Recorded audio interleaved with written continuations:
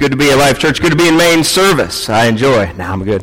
I enjoy when I get to be here, but just so you know, there's some very cool things happening in kids' life, and I challenge you, if you've got friends that know or have children up from kindergarten to 5th grade, actually even we have a 4-year-old or two in there. We have a lot of fun getting to know one another, but especially getting to know Jesus. And just as a little treat, what we've been doing over the past 6 weeks, actually today is the 6th week, and we'll finish it out next Sunday with the 7th week. We've been teaching through a series called Rock Solid, and the kids have been learning about the very foundational parts of what it means to follow Jesus. And so they've learned about the Bible, and they've learned about telling others about Jesus, but we kind of saved the best for last, if you will, leading up to Easter. Today, Natalie, Pastor's daughter, Natalie is in there, and she's teaching about the Holy Spirit and the gift of the Holy Spirit and how it gives us power in our lives. And next week, I'm doing a lesson on baptism, because I believe that on Easter Sunday in 2 weeks, we're going to have at least 1 or 2 kids that decide to get baptized because of the things they've been learning and the Jesus they've been coming to know. So that's an exciting thing, and it keeps me coming back, especially because I've got a 6-year-old and a 10-year-old. And so it's very important to me that they learn at an early age, like I learned at an early age, what it means to follow Jesus and what it means to be an ambassador of Christ in this world. So just pray for Kids Life. Pray for us as we continue on, for the volunteers. If you're interested, please talk to me in volunteering or helping out. But please, any kids you know that could be a part, any families that could be a part of that and have kids that could be a part, talk about it. Don't keep it a secret. We don't want to be the best kept secret. If we are, we don't want to be. We want to be known. We want it to be known that this is a place that loves kids and loves adults and loves Jesus. And so thank you for your prayers, and thank you for your help. Some of you have already given us eggs for the extravaganza in 2 weeks. Keep them coming. We're going to, hopefully the weather will be nice. We're going to go out on the football field and just have a great time letting the kids go out and do that. So lots of wonderful things happening. But today's the 5th Sunday of Lent, and so we're talking about the bucket list, the things that Jesus did as he knew he was getting closer and closer to time. And today's the 5th Sunday, and the passage that we have is in the Gospel of John. If you want to turn there, we'll be reading through a good portion of the chapter and talking about what's going on. It's a story that I'm sure if you've ever been to church for any length of time, you've heard about the story of Lazarus. And so we get to talk about the story of Lazarus, and you might think you know the story, but as I studied over the past several weeks, I realized that Lazarus, the whole story is very intriguing on one level, but it's also a little confusing. There's so much going on with different personalities, and this is the story. Since we're talking about the bucket list, this is the story in which we realize that Jesus knows that this, according to John, this is what's going to be the last straw. This is going to be the final sign, if you will, where the leaders realize we have to get rid of Jesus. They've been building up to it and leading to it. They've been arguing with him. They've been arguing, as Pastor preached last week so powerfully. They wanted to argue with the blind man that was healed. They wanted to argue with his parents. They've been trying to invalidate everything that Jesus has been doing. But it's at this point in time, it's this miracle, it's this sign that takes Jesus past just a nuisance into a real threat to the powers that be. And you read after, we won't go into it, but afterwards Caiaphas says, see, I told you. Remember, I prophesied that one man would have to die for the people. And of course, Caiaphas didn't even know what he was talking about on one level, like we do. But on the very foundational level of Caiaphas and all the power and all the religious structure that he represents, he said he's got to die. And so John then begins to take us into the passion fairly quickly and spending a lot of time on those final days of Jesus. So John chapter 11 is where we'll be, but before we go there, let me just remind you of what Paul said to the Ephesians when Paul was writing and challenging them to know the mystery that surpassed their understanding. You remember, he said in Ephesians, what we know is chapter 3, verse 20, he said, "Now to him who is able to do immeasurably more than all we can ask or imagine, according to the power that is at work within us." Let me say it one more time. Now to him, talking about Jesus, who is able, everybody say able, to do immeasurably more, everybody say more, than we can ask or imagine, according to the power, his power that is at work within us. I want to leave that just sitting in your brain for a minute as we start to look at John chapter 11. Would you read? I just want to read. Would you stand with me? I want to read just a couple verses aloud. And these are the verses that are kind of the pinnacle, the climax, if you will, of what Jesus has to say in this narrative. Let's look at verse 20. When Martha heard that Jesus was coming, John 11, chapter 11, verse 20. When Martha heard that Jesus was coming, she went out to meet him, but Mary stayed at home. "Lord," Martha said to Jesus, "if you had been here, my brother would not have died. But I know that even now God will give you whatever you ask." Jesus said to her, "Your brother will rise again." Martha answered, "I know he will rise again in the resurrection at the last day." Jesus said to her, will you read it with me? "I am the resurrection and the life. He who believes in me will live even though he dies. And whoever lives and believes in me will never die." And he asks a question, "Do you believe this?" Father, by your power that is at work within us, may our eyes be open and our hearts be ready to receive your word. And Lord, it's only you that can transform us and renew our minds. So we pray that you would do so in Jesus' name. Amen. Turn to somebody close to you, hit them real hard. Well, you don't have to do it, but some of y'all might like to do it. And say this with me. Say, "However good he is." Now, I'm sorry. I just flubbed it. I was worried about however good you think he is. Say that. However good you think he is. Now, you got to look at somebody in the eye. Say, however good you think he is, he's better than that. And you can be seated.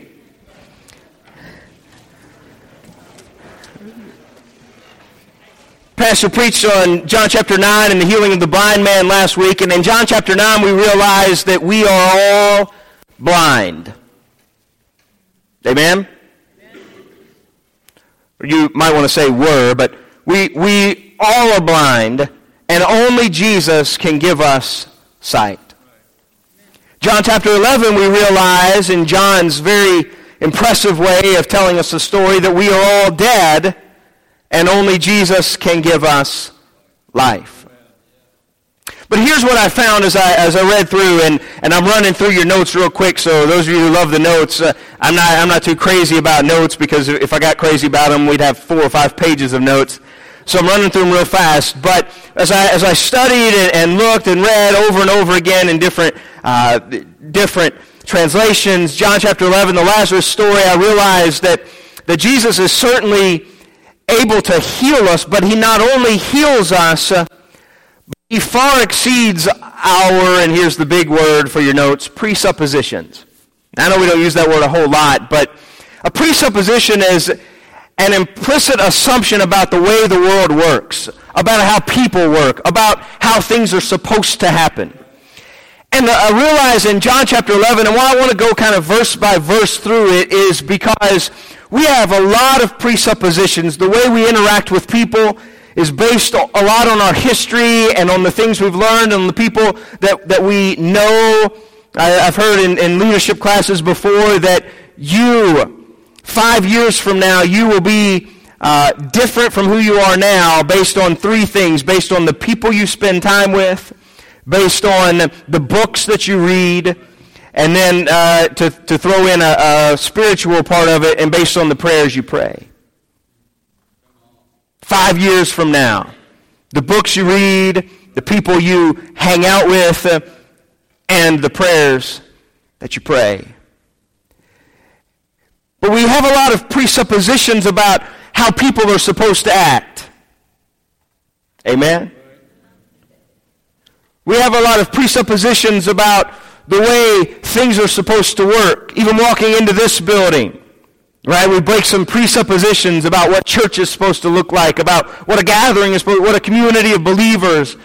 And hopefully we're breaking some presuppositions about what a group of believers is able to do in terms of giving talent and time and giftings and allowing God to use us in certain ways. So as we approach John chapter 11, we realize that the healing that we heard about in John chapter 9 is magnified even more, because we all know I'm not surprising anybody. I'm not ruining the ending when you hear me say that Lazarus dies and Jesus raises him back to life. You knew that. Big spoiler, right? Like if you decided, I'm not saying you should or shouldn't, but if you decided to go see the Noah movie, guess what? Big flood. Almost everybody dies. So we know that. We know the story, but when we really start to look at what's going on as John carries us through the story, it dawned on me that a lot of things that are supposed to happen aren't happening. And some things that aren't supposed to happen are happening. And it just seems really confusing unless you develop a different paradigm for even beginning to receive the story. And I want to keep taking you back to that phrase on the screen: however good you think he is, he's better than that. In John chapter 11, John starts writing, and he says, "Now a man named Lazarus was sick. He was from Bethany, the village of Mary and her sister Martha. This Mary, whose brother Lazarus now lay sick, was the same one who poured perfume on the Lord and wiped her feet with her hair." He's going to tell us that story in the next chapter. "So the sisters sent word to Jesus, 'Lord, the one you love is sick.'" And as Christians, our presupposition is Jesus loves us. This I know, right? This we know. And when someone gets sick, Peter's even told us he should call for the elders of the church and they should lay hands, and the prayer of the faithful will save the sick. So our presupposition is, here's someone that's really, really close to Jesus, and we've already seen how Jesus can heal a blind man that he didn't even know that had been blind from birth, and we've already seen how he's able to do amazing things and to heal diseases and to cast out demons. So our presupposition is he's sick, and Jesus should come and heal him. It just makes sense. It's the way we believe. It's what we know to be true. But however good you think Jesus is, don't forget, he's better than that. Let's keep reading. "When he heard this, Jesus said, 'This sickness will not end in death. No, it is for God's glory, so that God's Son may be glorified through it.'" Ah, yes, now that lines up with our presupposition, because our presupposition says that, yes, even when bad things happen, Paul has told us that all things work together for the good of those that love God, for those that are called according to his purpose. So when we hear Jesus say, "This is for my glory, this is so that I will be glorified," we say, "Oh, well, that lines up. We understand, so that makes sense." But remember, however good you think he is, he's better than that. Jesus loved Martha and her sister Lazarus. Well, is that not an amazing verse of Scripture? I mean, what if that was you? Jesus loved Nathan. Jesus loved Rick. Jesus loved Linda. Jesus loved Chris. For John to even think that that's worthy to go down in his in his writing. And our presupposition says, yeah, we learned that at a very young age, Jesus loves all of us. And if he loves us, he'll take care of us. He's good like that. But remember, however good you think he is, he's better than that. Yet when he heard that Lazarus was sick, he stayed where he was 2 more days. Wait a minute. This is where it starts to get a little confusing. Lazarus is sick. We expect he will be healed.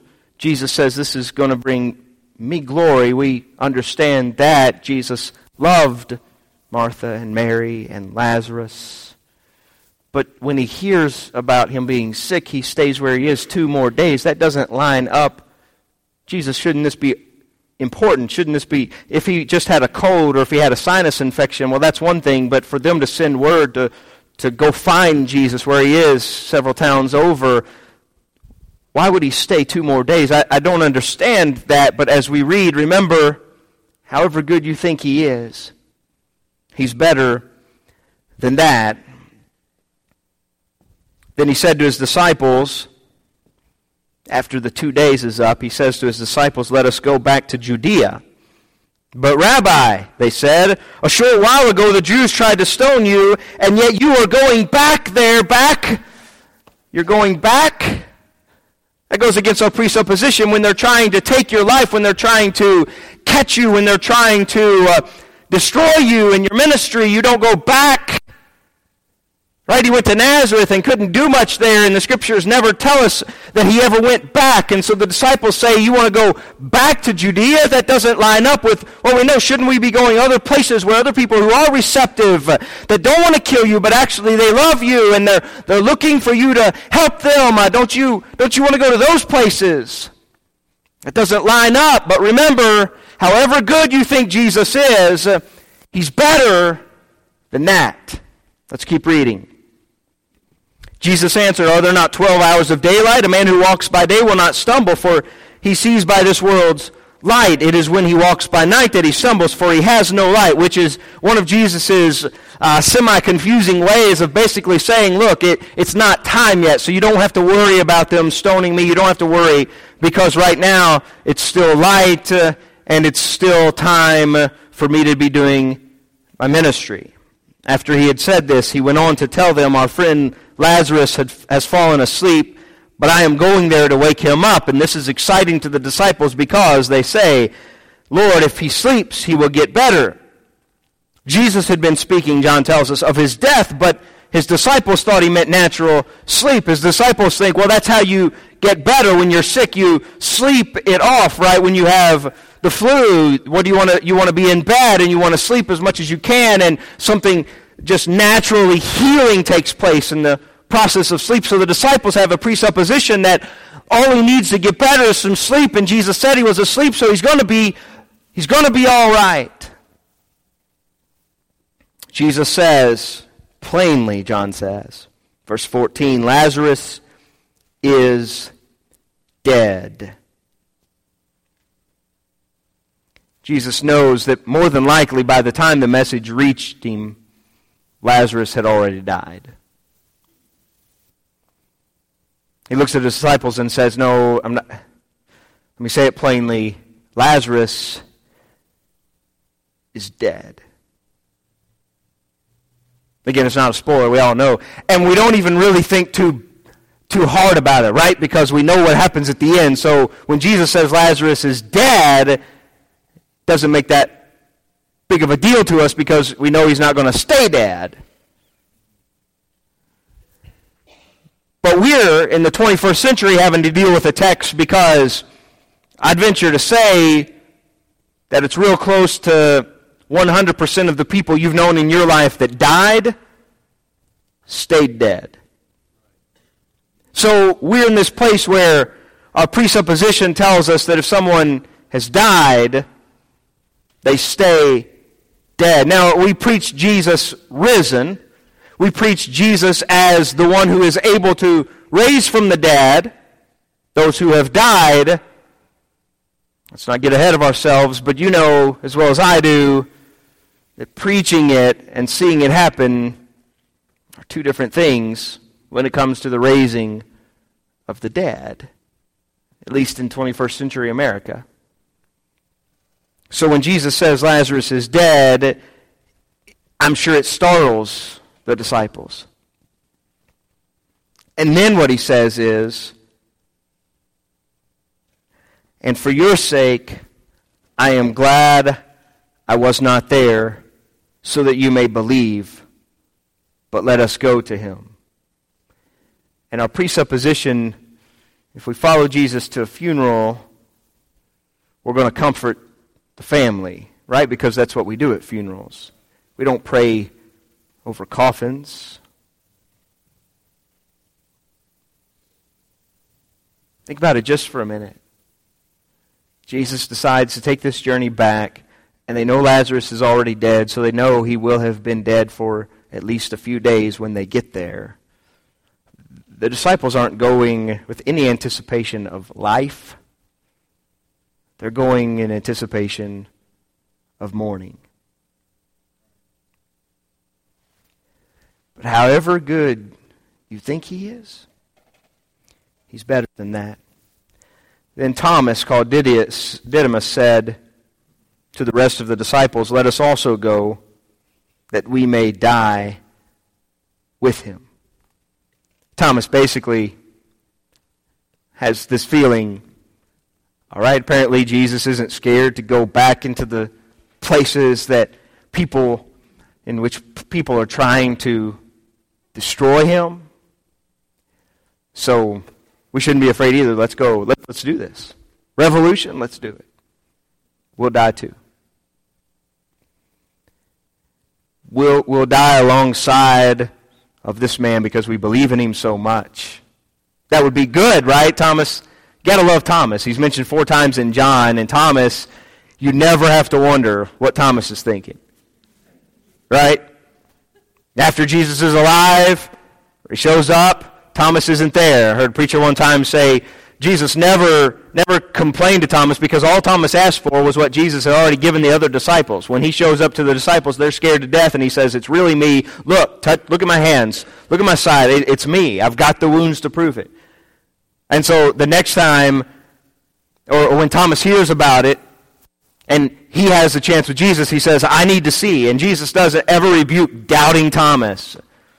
I heard a preacher say one time, his problem wasn't that he had to see for himself because the other disciples got that too. His problem was he wasn't in church on Sunday when Jesus showed up the first time. I'm trying, Pastor. Going after it. You don't know what you're going to miss when you don't hang out on Sunday mornings at Life Church. Thomas says, "Sounds good to me. We'll all die together. There's not enough of us yet to overthrow, but we'll die trying." Sounds good, right? Well, remember, however good you think Jesus is, he's better than that. Verse 17, on his arrival, Jesus found that Lazarus had already been in the tomb for 4 days. Are you kidding me? He had already been in the tomb for 4 days. And something, if you study it, something that's interesting that comes out as you study the culture of the time, Jewish culture, but even Greek and Roman culture. A lot of ancient cultures at the time believed that up to 3 days in the grave, your soul still had not departed from your body. You were still kind of hanging around. But around the 4th day is when decomposition would really start to set in, and that's when you finally came, I guess is how you think about it, you finally came to grips with being dead, and your soul left.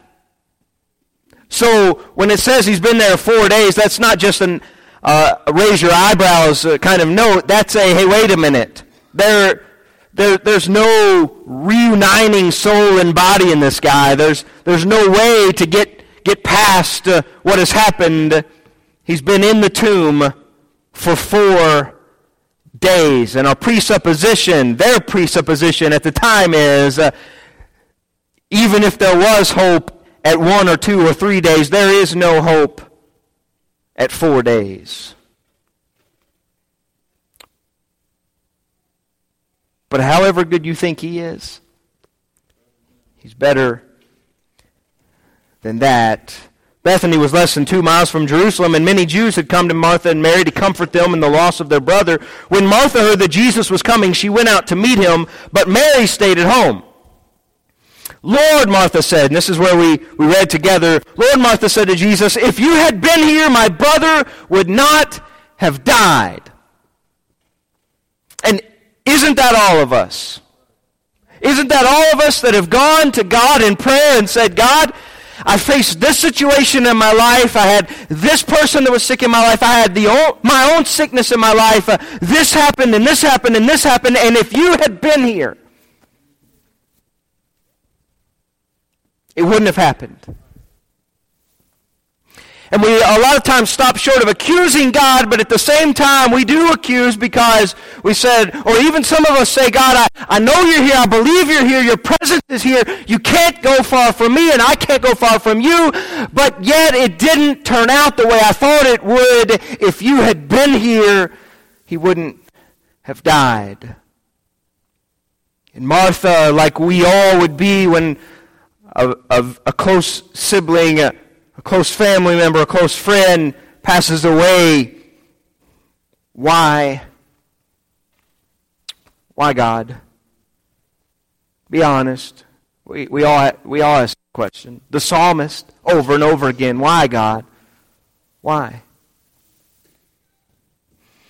And if we allow that to go where the enemy of our souls would like it to go, it basically comes down, it's not a lot different than what we see happening in Genesis chapter 3. When the serpent comes to Eve and says, did God really say, don't eat from the fruit of the trees?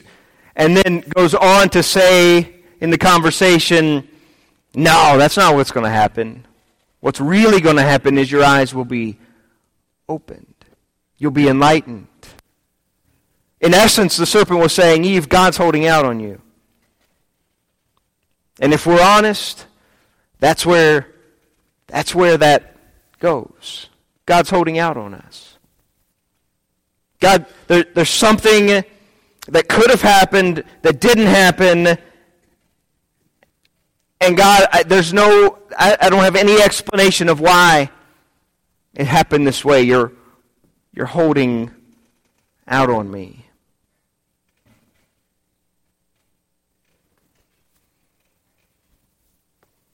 But remember, however good you think he is, and there are times where we question just how good God is.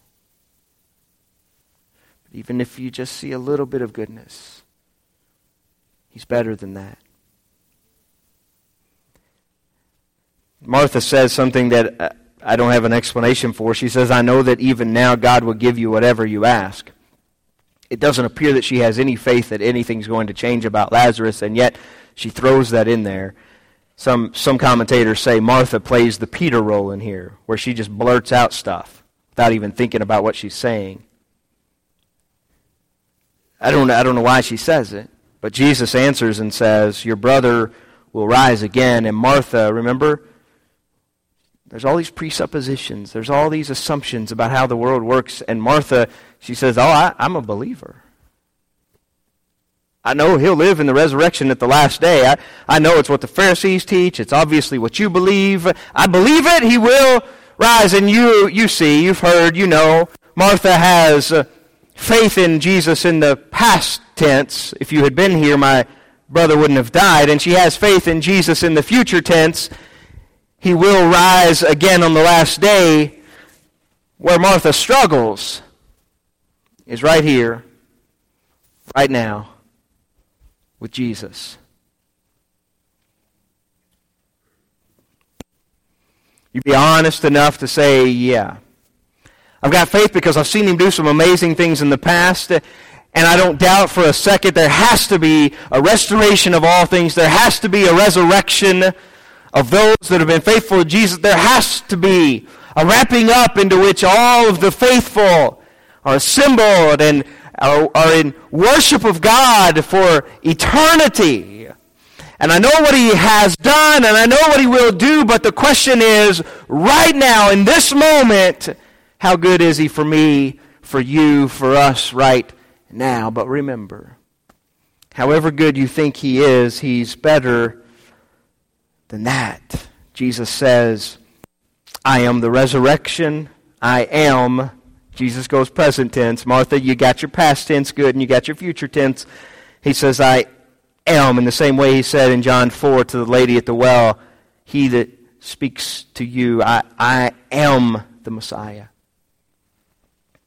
I am the resurrection and the life. He who believes in me will live even though he dies, and whoever lives and believes in me will never die. Do you believe this? Martha musters up all the messianic terms she can think of. Yes, Lord, I believe that you are the Christ, the Son of God who was come into the world. And then she runs, we won't read every verse, but she runs back and gets Martha and says, the teacher has asked for you, or gets Mary and says, the teacher has asked for you. And so Mary goes, and the mourners follow her out thinking she's going to the tomb. And Mary comes, and Mary says the exact same thing. John says, Martha and Mary obviously have been saying this over and over to each other. John says, Mary comes and she says, if you had been here, Jesus, my brother would not have died. We've already got the doctrinal teaching. We've already got Jesus' profession of who he is. We don't get that this time. Watch. Jesus saw her weeping, verse 33, and the Jews who had come along with her also weeping. He was deeply moved in spirit and troubled. And this is where we get to a problem, because that's what the NIV says, and other versions, I won't quote them to you, but other versions try. And the deeply moved and troubled, it's two different words, and the troubled is probably a pretty good translation. But the deeply moved, almost every translation tries to make sense of what the word is, because what the word really means is he was angry. And our presuppositions say Jesus isn't supposed to get angry. He gets angry in the temple, but we understand that, right? Because of the way they're selling and the weighted balances and all of the ways in which the poor and the outcast are trying to be kept out of the temple area. We understand why he would get angry. But why? Why would John say that Jesus got angry when he saw this morning? And I don't know that I have the perfect answer for you. I think I fall somewhere that he was angry at what he saw taking place. How death had so grasped the culture. How even these Jews that had come from Jerusalem to mourn, to help in the mourning that lasted for days in the culture. He was so angry that this is how culture is and was, and this is how people react, and this is what's going on. I'm not sure, but he gets really angry, and we can finish it out. He says, "Where have you laid him? Come and see, Lord." They replied. John 11:35, you can quote it, right? The shortest verse in the Bible. Jesus wept. And it's not the mourning that the professional mourners are doing. It's real tears. He loves these people so much. He's angry about the hold that death has over culture and over people. And the Jews said, see how he loved him, but some of them said, couldn't he that opened the eyes of the blind man and kept this man from dying? And so he's once more deeply moved, and he comes and he says, take away the stone. But Lord, said Martha, by this time there's a bad odor. Remember King James Version, what's he say? He stinketh. He stinks. I believe Jesus, but wait a minute. He stinks. I'm not sure what you're fixing to try to do, but we're all fixing to get a big whiff of nasty. And I'm sure you got good intentions, Jesus, but 4 days. And remember, however good you think he is, he's better than that. Jesus looks at Martha. Did I not tell you that if you believed, you would see, keyword, the glory of God? So they took away the stone. Then Jesus prays, Father, I thank you that you have heard me. I knew that you always hear me, but I said this for the benefit of the people standing here, that they may believe that you sent me. When he had said this, Jesus called in a loud voice, Lazarus, come out. The dead man came out, his hands and feet wrapped with strips of linen and a cloth around his face. Jesus said to them, take off the grave clothes and let him go. I don't want to fail to mention one final presupposition. We have a presupposition that after God performs a miracle, that person should be set, right? And Jesus says, no, I want you to unbind him. I want you to loose him. I want you to make sure he's free. And there is a place, as Pastor's been continually reminding us, there's a place in which we as a community have to begin to rally around one another and rally around people that come that have not met Jesus yet. And say, it's our responsibility that Jesus speaks the word, but we come in and we help. And we loose and we unbind and we minister to and we spend time with, we have meals with, we get together and in small groups and prayer groups and just hanging out in our lives, we have a responsibility to these people.